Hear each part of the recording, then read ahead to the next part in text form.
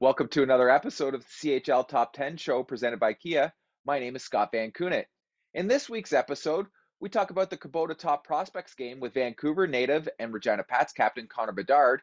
We find out what he's been working on to become even more dangerous, his favorite team to play against, and what it's going to be like to make his first WHL road trip through his home province of BC.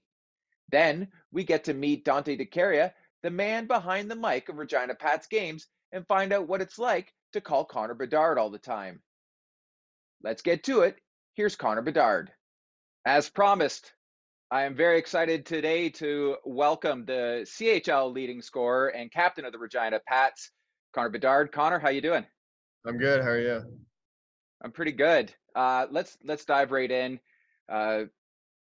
Wednesday. By the time this gets played, it's going to be a week Wednesday since the Sedin twins were announced as celebrity coaches for the Kubota Top Prospects game. I know you're a big Canucks fan.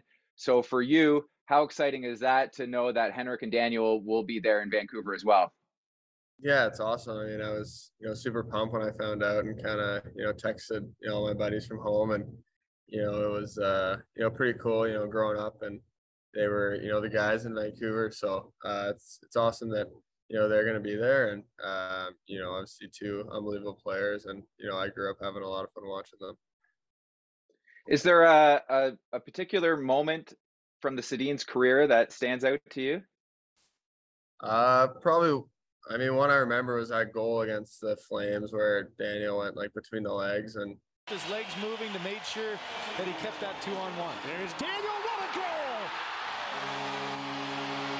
Hat-trick, Daniel Sedin, what a beauty! What a tip pass by Henrik Sedin, and then just magic. I mean, this is like an exhibition right now. They're having so much fun. Look at that no-look tip by Henrik. He knew exactly where Daniel was going to be, between the legs and up and over. I mean, it was like they were always finding each other without looking and kind of just knew where they were. So, I mean, I think they probably had, the best chemistry in history of hockey. So, just there's so many plays they made that it would stand out, but that's definitely one of them. Now, obviously, we don't know which team you're going to be on yet. But how cool would it be for you to be coached by them, especially being a Canucks fan? Yeah, it would be super cool. I mean, it's always been a dream for me to meet them and stuff. Just being such a big fan, like you said, and if they happen to be coaching me, that'd be pretty sweet. And I think you could definitely take a lot from them. Even if they're not coaching you, you're going to have a chance to meet them. Is there something that you would like to pick their brain on to maybe implement into your game? Maybe a little bit. I think it'll be a lot of small talk stuff, and then I'll probably ask them a few questions, and try not to bug them too much. But when you're meeting guys like that, it's hard not to get some advice. And then on the other side, it's going to be Stan Smeal and Ron Delorme, another pair of longtime Vancouver players and now employees.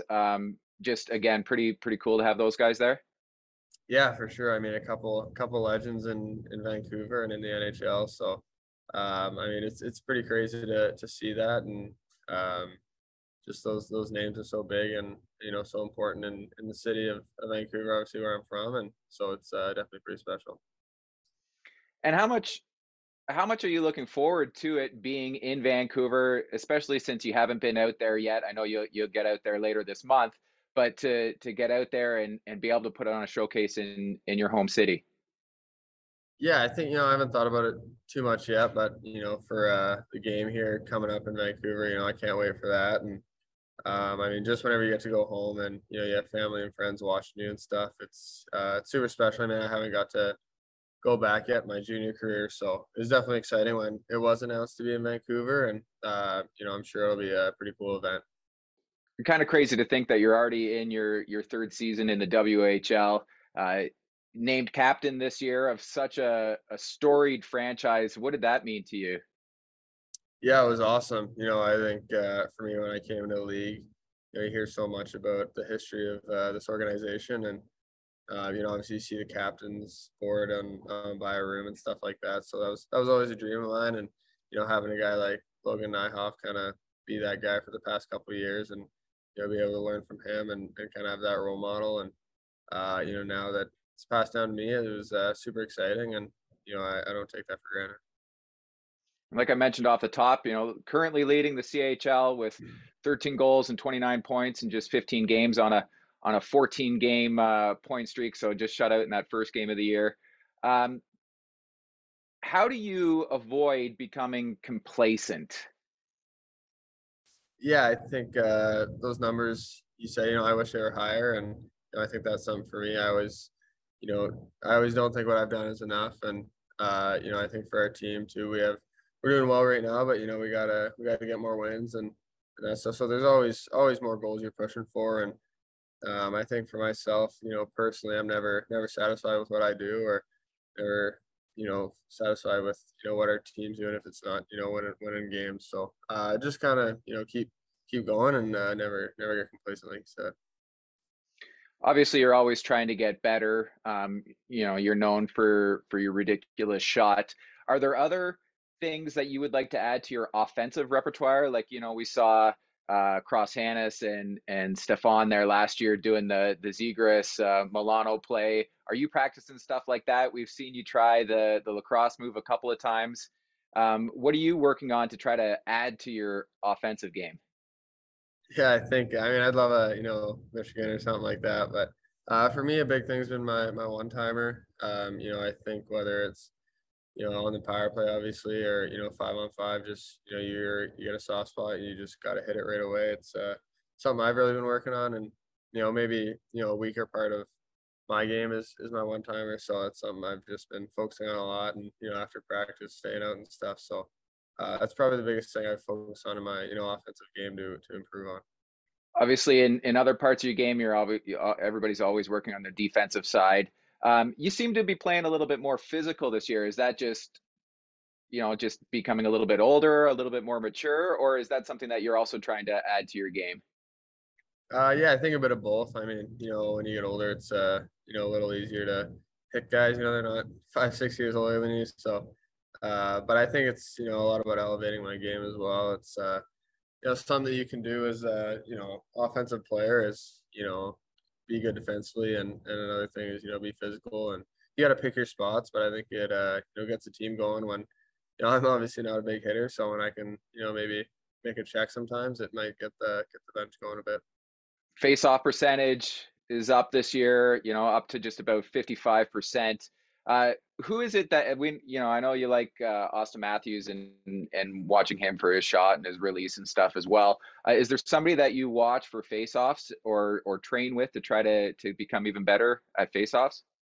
I I watched Ryan O'Reilly and Bergeron a bit with that. Just guys in the NHL that are good at them. You try to watch a bit and kind of study. But Nyhoff helped me a lot last year as well. So I think it's hands-on stuff, and then just watching and learning. Who's been the toughest guy in the circle that you've had to face so far in your Dub career? Reese Vitelli, probably last year on both years on PA, but I'd have nights where I was 4 of 18 on him or something. So he was tough. What was it about him that made him tough? Was he good at cheating it a little bit, or just a little bit stronger? What was it? Yeah, I think it's everything. I mean, it's a bit of a science when you're really good at faceoffs like he was, and I feel like he was always beating me, always a little stronger than me, a few years older, but I think just his timing was so good, and the way he kind of got his body into it. So I try to learn a bit from guys like that. Now, you said that you look at your numbers and you want to have more, and I've heard people say that, yeah, Connor Bedard, he's leading the WHL, he's leading the CHL in scoring, but we kind of seem to start to expect more. Have you looked back and kind of in the off season, there are guys in the Leafs that are like, oh, Austin Matthews could score 70. Have you looked to see the last guys in the WHL that have hit that 70 goal mark? Not that I'm putting that on you, but just to you scored 51 last year, so to take it up another level. Do you know who the last person was? No, I remember we on the bus or something, we looked at league highs and stuff, and Ferraro had 108 or something ridiculous like that, but no, I don't remember the last guy to score 70. In 17-18, Jaden Helbogawaks, he had 70 goals in 72 games. So that's the last guy. Not that long ago, surprisingly. Yeah. Wow. You're starting to get a chance to play against everybody this year, which is obviously great. But so there are teams that you've played against a handful more times because of the bubble year and everything. Who's your favorite team that when you see them coming up, you're like, all right, I'm going to have a good game tonight? I don't know. I think probably I've had my most success against Swift, but I think when you're playing a team like Winnipeg or my first year Brandon, you get excited for those games just because you're competing against the best, and it's going to be tough. But I think points wise and stuff, I'm pretty sure it's kind of Swift has been the team that I've had the most against, but I'm not 100% sure. You're bang on with that one. 15 goals and 29 points in 11 games against Swift, and coincidentally, that's who you guys play this weekend. So, and I think it's 9 goals and 21 points at home against Swift. So you feast on them at home as well. So it should be a good weekend for you there. Who's been the tough? Who's been the toughest team that you've had to face? And you can we'll go with points, but maybe there's one that you just find that they just play you harder than others so far. Points probably Red Deer or Winnipeg. I only have 1 goal against Winnipeg, and I don't know how many games, so it's one of those two. But I think my first year against Brandon was tough. They were big, heavy. Obviously Schneider, McCartney, Greg, those guys. So probably the most challenging was them. But I think for points, it's Red Deer, Winnipeg. Yeah, we'll give it to Winnipeg just because you've faced them more times so far. So yeah, just the 1 goal and 6 assists against Winnipeg so far. Just I think that's the only team that you're less than a point a game against in the WHL so far. So that's not bad. Who's your favorite guy on your team to set up? Probably Howie. He's probably the guy I've set up the most. I mean, I've been playing with him for the past year and obviously this year. So I mean, I don't think I have a favorite guy to set up. I think whoever's open, you want to give it to. But I think just having built chemistry with him over the past season has been a lot of fun, and he gives me a lot of good ones, and I try my best to give him a few. Maybe who on your team do you like to watch score? Just I don't know if it's because of the celebration or just because you guys get jazzed up when this person scores. Well, Mateo Michaels hasn't scored yet, so it'll be pretty exciting when he scores. So I think if you ask anyone on our team, he'd be the guy you want to see score the most. We kind of talked about it a little bit, or mentioned it anyway. The bubble year. How much do you think that was a benefit to you guys and the rest of that band of draft class that you were with? Because you guys are all, well, not all of you, but there's a good chunk of you that played in that bubble year that are up near the top of the scoring. How much did that first season help you guys? Yeah, it was huge. I think for all of us. I mean, a lot of 05s got to play, and even for Howe coming in, he played a bit, and all those guys got the chance to. For me, it was I played a bit in Sweden, but it was just 5 games. So you're just training and stuff, and you miss that games, then you go into a league like that with guys 5 years older than you, and you really got to learn how to play a different way maybe than you would in midget or bantam and stuff. So I think just kind of the knowledge of that has been huge for all of us. Do you have a favorite goal or play that you've either a goal that you've scored or assist that you've had in your career so far? I think in the bubble OT winner against Brandon after my grandpa passed away, that was a pretty cool game. And wrists at left goal line, Ed Danamy in front. Bedard cuts to his right, shoots and scores! Connor Bedard breaks the deadlock 22 seconds into the second period. Evans back to Bedard in the slot. Snapshot, scores! Connor Bedard in his final game of the season wins it in overtime.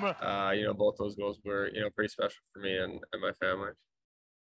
How about I'm gonna talk to Dante later as well, but how about a goal call that he's had of yours? I think probably the between the legs one was a good call. I think he told me he was pretty juiced, so.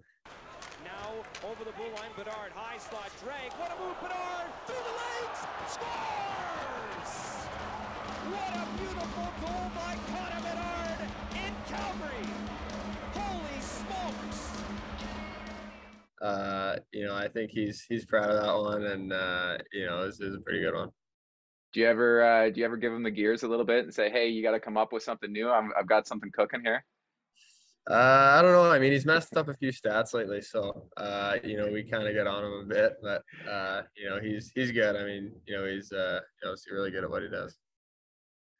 How excited are you for that the end of November road trip out to do that BC road trip and get a chance not only to play in your home province, but to play those teams that you haven't played yet too, and test yourself against them? Yeah, I mean, I can't wait. I think all the guys on our team are pumped, and I got friends playing BCHL and stuff, so they're kind of all around where we play, and probably get to see them and stuff. It's it's very exciting, and obviously especially at home when you got all your friends and family, like I said. So we can't wait for that trip, and it's always the most fun when you're with the guys in the hotel and bus every night. So it's definitely gonna be a lot of fun, I hope. I know you like to watch NHL stuff, so how hard has it been for you as a Canucks fan to watch this start for them so far this year?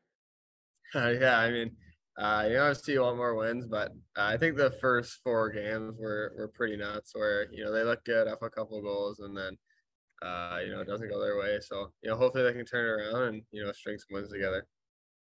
And if they don't turn it around, do you start to let your mind wander a little bit, like dream big a little bit here and think, hey, maybe? I mean, I don't know where I'll go or anything. So I've only played 15 games this year too, so I don't really want to get too carried away with that stuff. And the draft this year, it's in Nashville. I know the first time we talked, you had never been to Regina, so is it safe to assume you've never been to Nashville? I've been to Nashville twice actually, so it Really? was probably one of my favorite places that I've been to. It's I got to go to a game there too. It was it's electric, a playoff game. They got the car in front that you beat with the axe and stuff. So it was a really cool city. I mean, obviously all the country music and stuff. So it's definitely a good spot for it. You're a country music fan? Not like huge, but going there and seeing the passion for it. We were right by, I forget what it's called, but it's a big place for it, and you kind of go tour that stuff. So it was a lot of fun. Well, Connor, I'm not going to take up any more time. I'm sure we'll talk again probably after prospects rosters are announced. So thanks for taking the time today. Appreciate it, and good luck. Thank you. It is time to put a face to the name behind the many calls of Connor Bedard goals and the Regina Pats. It is Dante De Caria. How are you doing today? I'm doing very well. Thanks for having me on. Really excited to chat with you, to get to know you, and have people get to know you a little bit better. Obviously, we've heard your calls. This is we're into the second season of you calling Regina Pats games, but maybe take us through a little bit on your journey to becoming the play-by-play voice of the Regina Pats. Well, it's a long journey for somebody who's just turned 25 years old. I mean, I started doing stuff in this business when I was 15, 16 years old with a couple of high school co-ops. I remember doing my high school co-op in grade 12 at TSN 1200, who carries the Ottawa 67s games. And I think that's where I really started to get interested in play-by-play. Kenny Walls, the voice of the Ottawa 67s, I had an opportunity to do my co-op under him. And, I always thought it was really cool that he was calling hockey games and stuff like that. So I think that's where it first started. And then obviously I went to post-secondary school. I went to Algonquin College in Ottawa, and I started calling junior A hockey at the campus, community campus station there, doing junior A and junior B hockey. And I had a lot of fun. I think some of my fondest memories are doing junior A and junior B for 4 years, from age 17, 18 to age 22. And then, I made a step and went to the British Columbia Junior Hockey League for a year with the Powell River Kings. And then, my next place was here in Regina. But, I wasn't just doing hockey. I have a lot of baseball experience as well. I worked for the Toronto Blue Jays as a baseball media intern in 2017. I broadcasted for their Class A affiliate, worked for a couple other pro teams. So it's been a fun journey, and I'm really happy to be here with the Pats. And it's been an absolute pleasure, honor to call Connor Bedard's games over the last 2 years. When the opportunity came up and you saw that it was, the historic Regina Pats franchise, how easy was it to make that decision to try to make the jump to Regina? Well, it was quite an easy decision for me because it wasn't really about calling Connor Bedard's games, to be quite honest with you. It was about calling games in the Western Hockey League and helping gain more experience for myself and getting better to eventually get to the NHL, which it's everyone's goal is to get to the NHL. But for me, I was also looking for a new challenge. I was also looking to move, away from home. Unfortunately, COVID, was kind of a roadblock for me, and it was a very difficult year for myself. So I just wanted something else to do to kind of, get my mind off all the tough times that I'd had over the last couple of years. So, I mean, I believe I'd reached out about the job or applied for the job, I think right at the start of the pandemic. And then obviously they only had the hub season, so they didn't end up hiring anyone. And then the job had reopened, I guess, 2 summers ago now. And I put my name back in the hat again and went through the interview process, which was a pretty good experience for myself. Either way, even if I didn't get the job, I was pretty happy with how the interview process has gone. And then when they had told me I got it, I think I was here in 2 weeks, and I was working with Connor. So it's been a fun last, I guess, year and a half or so. Connor might not been the selling point, but certainly the cherry on the top of the sundae. No, it definitely was. I mean, like a lot of people, I don't think believe me when I say this, to be quite honest with you, Scott, but it's that I wasn't coming here just to call the first exceptional status player in WHL history. I wanted an opportunity in the WHL. My goal was always to call major junior, whether it was in the OHL. I grew up as a Kingston Frontenacs fan, not an Ottawa 67s fan. And when I was younger, I always said to my mom, I want to call Frontenacs games. And sure enough, now I'm in the WHL, but I couldn't be more happy to be in the WHL. I think it's a great league. I really enjoy, going to the various different cities like Prince Albert, Moose Jaw, those types of rivalries. It's a lot of fun. And to be able to call games in the Saddle Dome or Rogers Place at Edmonton is definitely a treat as well. But you know what, it's fun calling Connor's games. He keeps me on my toes. I think he actually makes me a better broadcaster, to be quite frank. And one of the reasons is because whenever he has the puck, I know I have to be ready. Right. So you never know what he's going to do. I find hockey, when you're calling games, can be very predictable, at least at the lower levels. That's what I enjoy about calling major junior. It's not just dump and chase. There's a lot more creativity in these players, well as say junior B or junior A. The guys don't necessarily have as much skill, so they get the puck in deep and they just kind of stick to their bread and butter. Whereas here with guys like Connor, or even last year with, Dylan Gunther and so on and so forth, you as a broadcaster are kept on your toes because there's so much more creativity with these players. So every time Connor has the puck, or really any other player in the WHL, something special could happen.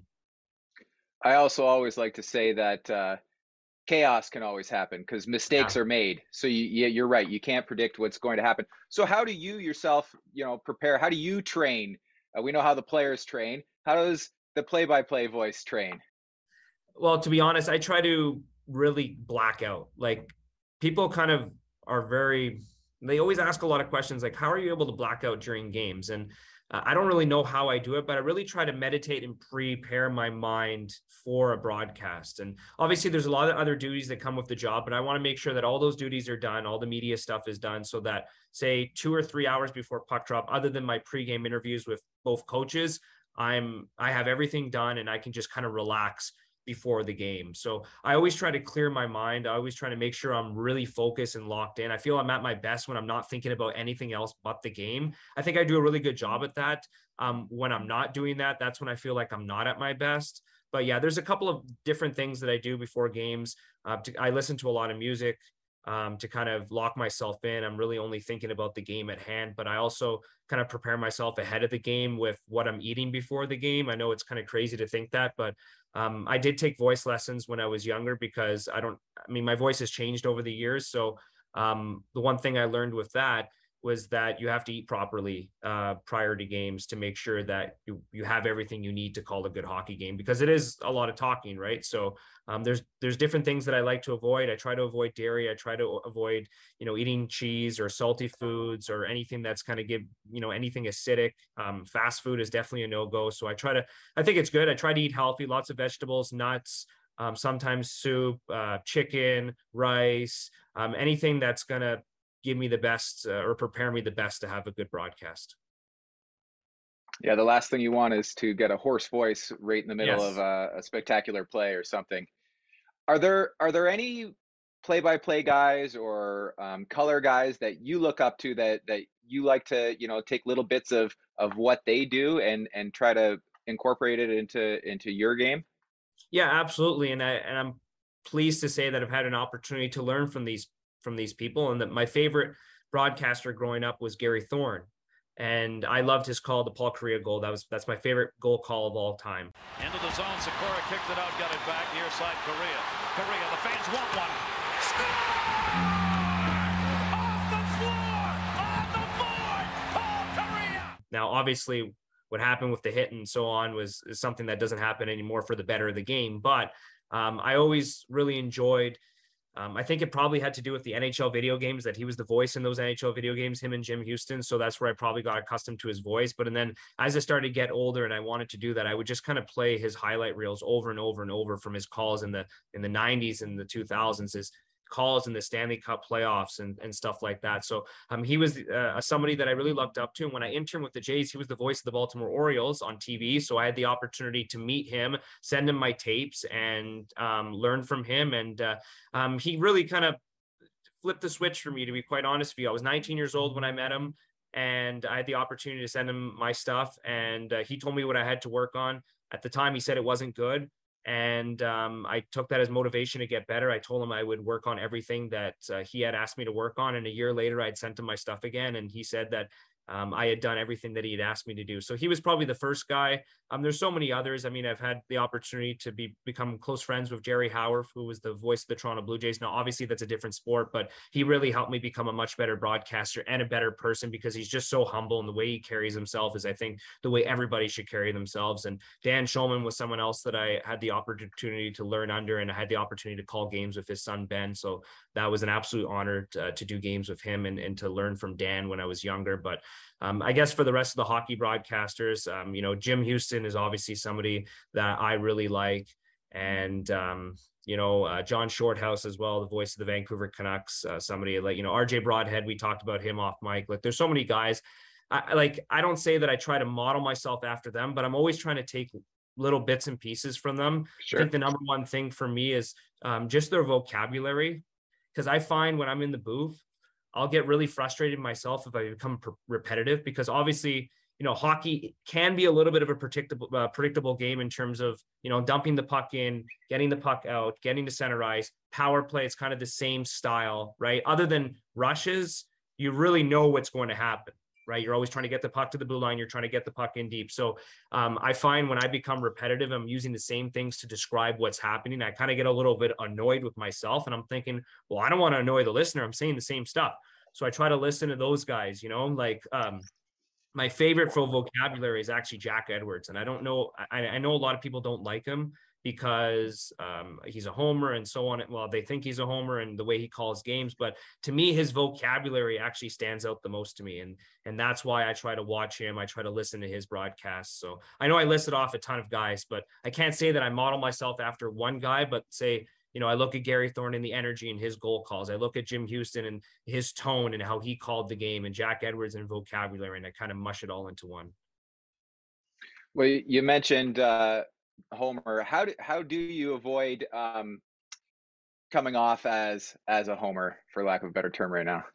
You know what, like, Scott, I think about it all the time, and it's a difficult question to answer, to be quite honest with you, because I don't really think twice. This is just who I am as a broadcaster. I called the game the way I think it should be called, and how I've been taught by my mentors and people that have got me where I am today. So I don't know if I have a really good answer for you right there. I don't actually know what the answer is to not be a homer. I just kind of just go with the flow. I do what I think's best. Now, I mean, obviously being the voice of the Pats, I'd like to see them win games, because it's a lot more fun when they're winning games and Connor Bedard scoring goals and stuff like that. And I hope that they're able to, make a big playoff push this season. But at the end of the day, it's a service to the fans as well. And they have to, when they're tuning in, they want to know what's happening. And I think my job as the broadcaster, it's not about me, it's about what's happening on the ice. So I have to do the best job to paint the picture for the listeners, so that when they're listening to the game, they have a good feel and understanding of what's happening. So a lot of the time, what I'll do is I'll use maybe the tone of my voice, or what I'm talking about in terms of stats and what is happening on the ice to allow the listener to kind of make their own opinion on what they think of the game. Now, obviously, it's different if you're watching or listening, but I think if I paint the best picture possible, the listener can kind of make their own theory or opinion on what they thought of the game. Yeah, I've listened to a lot of games across the CHL over the years, and there's nothing worse than a nice goal being scored and it being the visiting team, and then the life gets sucked out of the goal because of a bad call for it. You mentioned trying not to be repetitive. Are you constantly reading different things, or looking at the thesaurus to come up with different ways to describe stuff? You know what? There's a friend of mine, Evan Hammond, who's the voice of the Alberni Valley Bulldogs in the British Columbia Junior Hockey League. And he said he used to read the thesaurus all the time, because I asked him, I said, how is your vocabulary so strong? And he's actually one of the strongest that I've ever had the opportunity to meet and to listen to. And he does a fantastic job with that. And he said he would read the thesaurus and so on and so forth. I have gone on the thesaurus on the internet to try to find out different things. One of my mentors when I was in Lansing with the Blue Jays Class A affiliate at the time, now Athletics, he actually wrote a baseball thesaurus, and he's actually tried to encourage me to put together a list of hockey terms for a hockey thesaurus. So I haven't got there just yet. It's definitely probably something on my bucket list. Obviously, I haven't had a ton of time to think about it just yet, but no, I just, you know what, like sometimes in the spur of the moment when you black out, you listen back to the game and you go, man, I said that, like, where did that come from? And then you maybe do a little bit of research on that word and you go, that didn't make sense, or yeah, that probably made sense. And then you're like, I'll add that to my toolbox. So yeah, like I can't say that I've read the thesaurus to a T. I have obviously done a little bit of research, but I think a lot of it comes with just a little bit of flow and being and things coming natural, and kind of watching, NHL broadcasters on what they use to describe different things. Like, for example, when the boards come up to the glass, if a guy rims the puck around the dasher, well, it's called the dasher, right? Instead of saying he rims it around the boards all the time, you can say it goes around the dasher or sends it around the glass. So you can just find different ways to describe how the player's dumping the puck in. Now, the other thing that as a fan that watches, as an employee that watches and listens, that gets under my skin, is mispronunciation of names. And there are some tricky names out there. So first, how do you go about making sure you're saying names properly? And maybe what's one that when you're about to have, like, they're either visiting the Pats or you guys are visiting them, and you're just like, oh, this one's going to give me fits tonight? I think last weekend I was kind of like stressing before the game because it was the first time in my career, and it's going to be the only time until next season that you see the American clubs, right? So Tri-City came to town, and Everett came to town, and I'm like, oh boy, they got a lot of tough names. What I do, obviously I talk to the other broadcaster to make sure everything's right, and I'll kind of rehearse it a couple of times, but I try to write it out, not off the pronunciation guide, but write it out the way I see it. So that way I can look down and I'm like, okay, I know how to say it this way because that's the way I see it. I think after one game or say one period, you really get used to it and then you're just fine. But yeah, pronunciations are really important. I mean, I try to, I think usually when you see a team for the first time and you're not sure, you just go talk to the other broadcaster and make sure you have everything down pat. And that's definitely one of my, my list of things to do prior to a game. Okay, well, let's go back to the man, the star, Connor Bedard. He wasn't the selling feature for you, but how much did you know about Connor before you joined the Pats organization? Honestly, not too much. I just knew that he was the first exceptional status player in WHL history. I knew that he had been playing in Sweden, and I knew that he had taken the WHL by storm as a 15-year-old in that shortened, COVID season. So I knew just as much as that. It was actually most of my friends that were kind of filling me in on him because to be quite honest with you, Scott, I hadn't paid too much attention to hockey from, I'd say 2020 to when I started this job. I just kind of wanted, during COVID, I just wanted a break from everything. And I just kind of tried to do other different things. It was a difficult time. It's, being in Ottawa, there was a lot of restrictions and stuff like that. And I was going through some personal stuff. So I just decided just not to follow hockey too much because it was, it was upsetting. I'd gone back home. I was trying to get, a job in hockey again. And it just, just wasn't really the time to kind of really pay fully attention. So I just decided to take a break from everything. So I didn't honestly know too much about Connor, but I couldn't be more than happy to be around such a fantastic individual and all the players on this team, not just him. I don't want to just say that he's the only good guy that I've had the opportunity to deal with, but he is a fantastic person. His family is unreal. He's been raised properly by his mother and his father. Just great people. And to me, that's what I value the most, not just him as a hockey player, but just the way he treats individuals around him. So what were, when you first got to watch him on the ice, you spend that first season with him, what he, by his standards, he got off to a slow start last year. Yeah. He ended the season really strong, but at the start of the year, were you seeing different things in practice that maybe he was doing on the ice, or were you thinking, geez, was he a little bit overhyped here until he turned it on?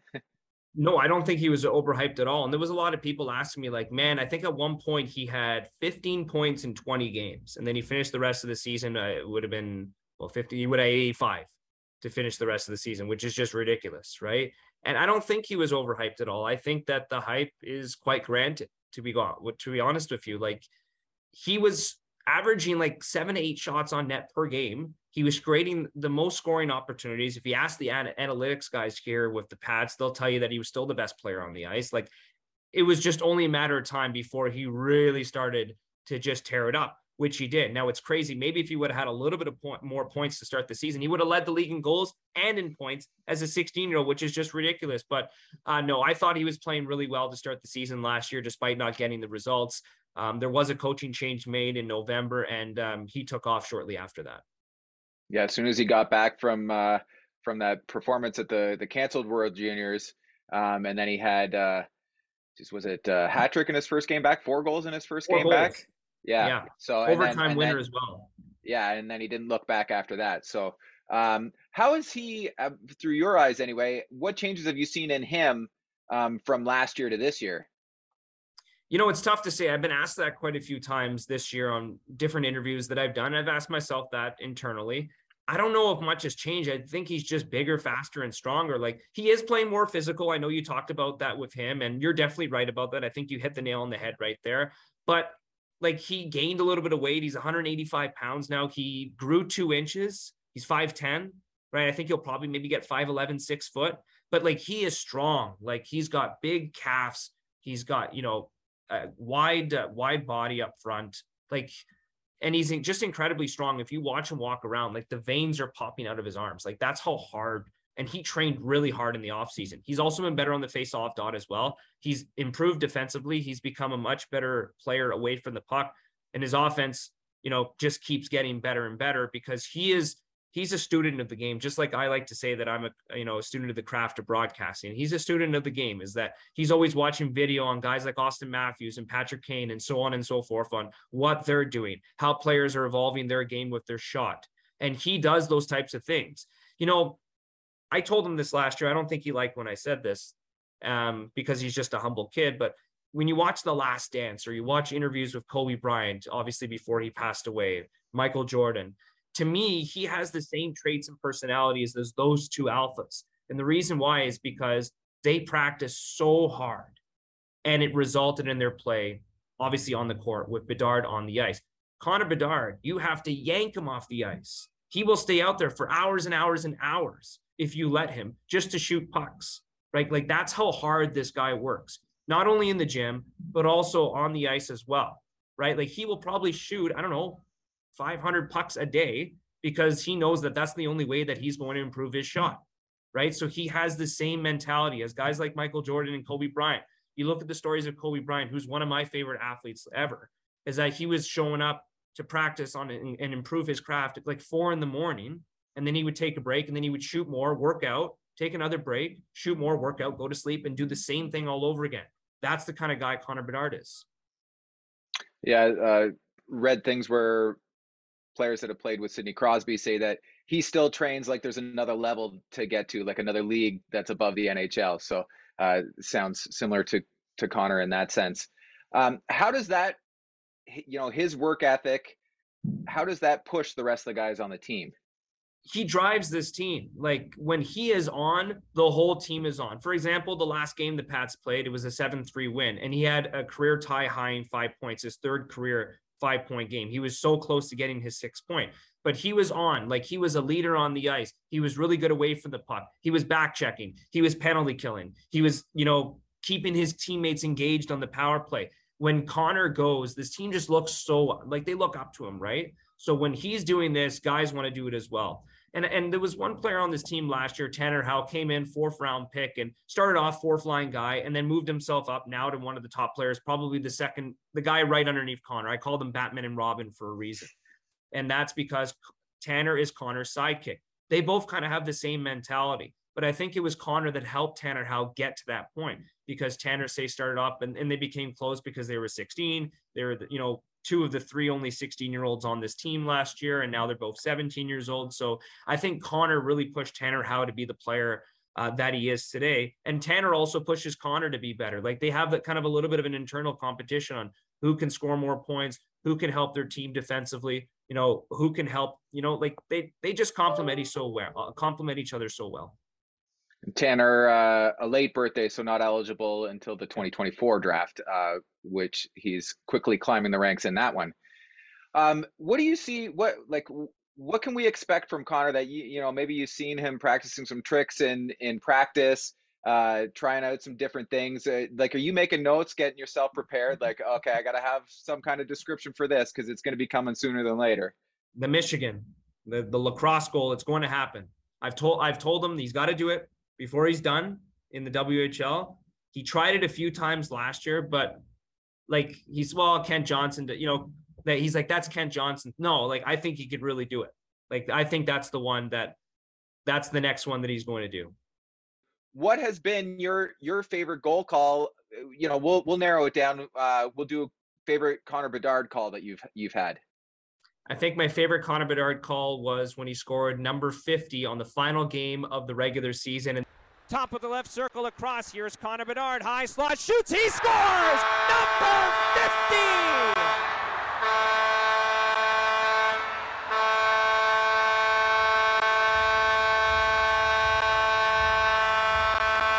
Connor Bedard is the youngest player in Western Hockey League history to 50 goals. Congratulations, Connor. And then his 100 point in the WHL. Here's Connor Bedard for point number 100. Scores! He's done it! 100 points as a 16-year-old in the Western Hockey League. A 5-point game for Connor Bedard. What else is new? Becoming both the youngest player to 50 goals and to 100 points in league history. The building was buzzing. I kind of blacked out prior. It was so exciting. I know what Connor's answer was. It was the between the legs one. That was on the road. That one was exciting. I actually remember being in the Saddle Dome, jumping up, hitting my head at the top of the booth because I was just so pumped up. But my favorite one was when he scored 50 inside the Brandt Center in the final game of the regular season. For yourself, you mentioned a few cities that you like to visit. Is there a favorite one that you have been to that you like to call from? Or I know you guys have the Western Road Swing coming up. Is there one that you're really looking forward to visiting and calling a game from? Well, I think from just being just in the Eastern Conference last year, my favorite rink to call games in is the Saddle Dome in Calgary.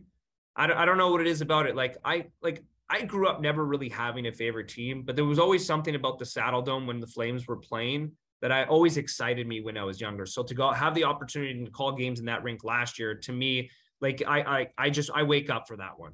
That one's really exciting. And then in our division, I really like going to Prince Albert because the fans are loud, they're into it.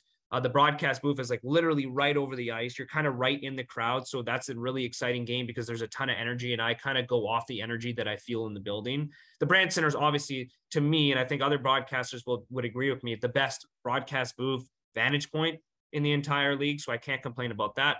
As far as the Western Division road trip, I'm really excited for Vancouver at the Langley Event Center just because they're already expected to sell out, or I believe they've already sold out that rink for the Pats game against the Giants on November 25th. So I'm really looking forward to being a part of that atmosphere in Connor Bedard's hometown. Yeah, that one should be a good one for sure. Going to be a lot of, it's going to be like a home crowd feel for you guys there, which I'm sure you won't be used to on the road. Before we wrap it up, what do you think the limit is for Connor this year? It's going to be his last year in the WHL, where we've accepted that at this point. What heights do you think he can hit?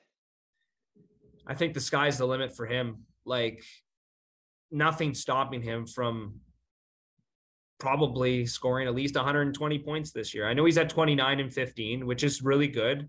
It's crazy. As a 15-year-old, he had 28 points in 15 games. Like, that's how good he was in the hub, right? It's really tough to say, like, what's the limit for him, like how many goals can he score and so on and so forth. But I think he's really committed to trying to help this team win and get back to the playoffs. It's been 5 years since they've been in the postseason, right? Obviously, the Memorial Cup year and the league final year in 16-17 and 17-18 was so exciting. But he really wants to help this team get back to the playoffs. So I think that's his number one goal amongst all the points and goals that I'm sure he wants to score this year. Well, nothing wrong with leading your team to a playoffs. And then once you get in, who knows what happens, right? Yeah, no, I mean, depending on where the Pats go in the standings, obviously Winnipeg's a really strong team. Red Deer's still undefeated. I'm really looking forward to see how this team grows over the course of the season. And then that we'll see, where they go in the playoffs. I'm not going to sit here and say that the Pats are going to be one and done in the first round. I don't think so. The reason is because I think that we're going to see a lot of growth and development from these younger players, just like we saw last year. Boreavalis was a scratch to start the season, and now he's playing on that top line with Connor Bedard, and he's a focal point of this offense. Tanner Hound was a fourth line player, and now he's one of the top players in the WHL and will be a top player in that 2024 NHL draft. So you just never know. That's the beauty of junior hockey. You never know how guys progress. I think once you hit Jan 1st, you'll probably see a ton of development from some of these younger players, because the Pats have a much younger team. You look at Sam Aremba, he's got off to a little bit of a slow start since that trade, but he's super talented. You look at the goaltending that they've had, the defense has been really solid. So if this team keeps progressing the way it should, I think that they're not just going to be a team that gets into the first round, but a team that hopefully can make some noise going into the second round. Well, Dante, this has been great. We're going to be watching. We're going to be listening. Thanks for taking the time with me today. Thanks for having me, Scott. I appreciate it.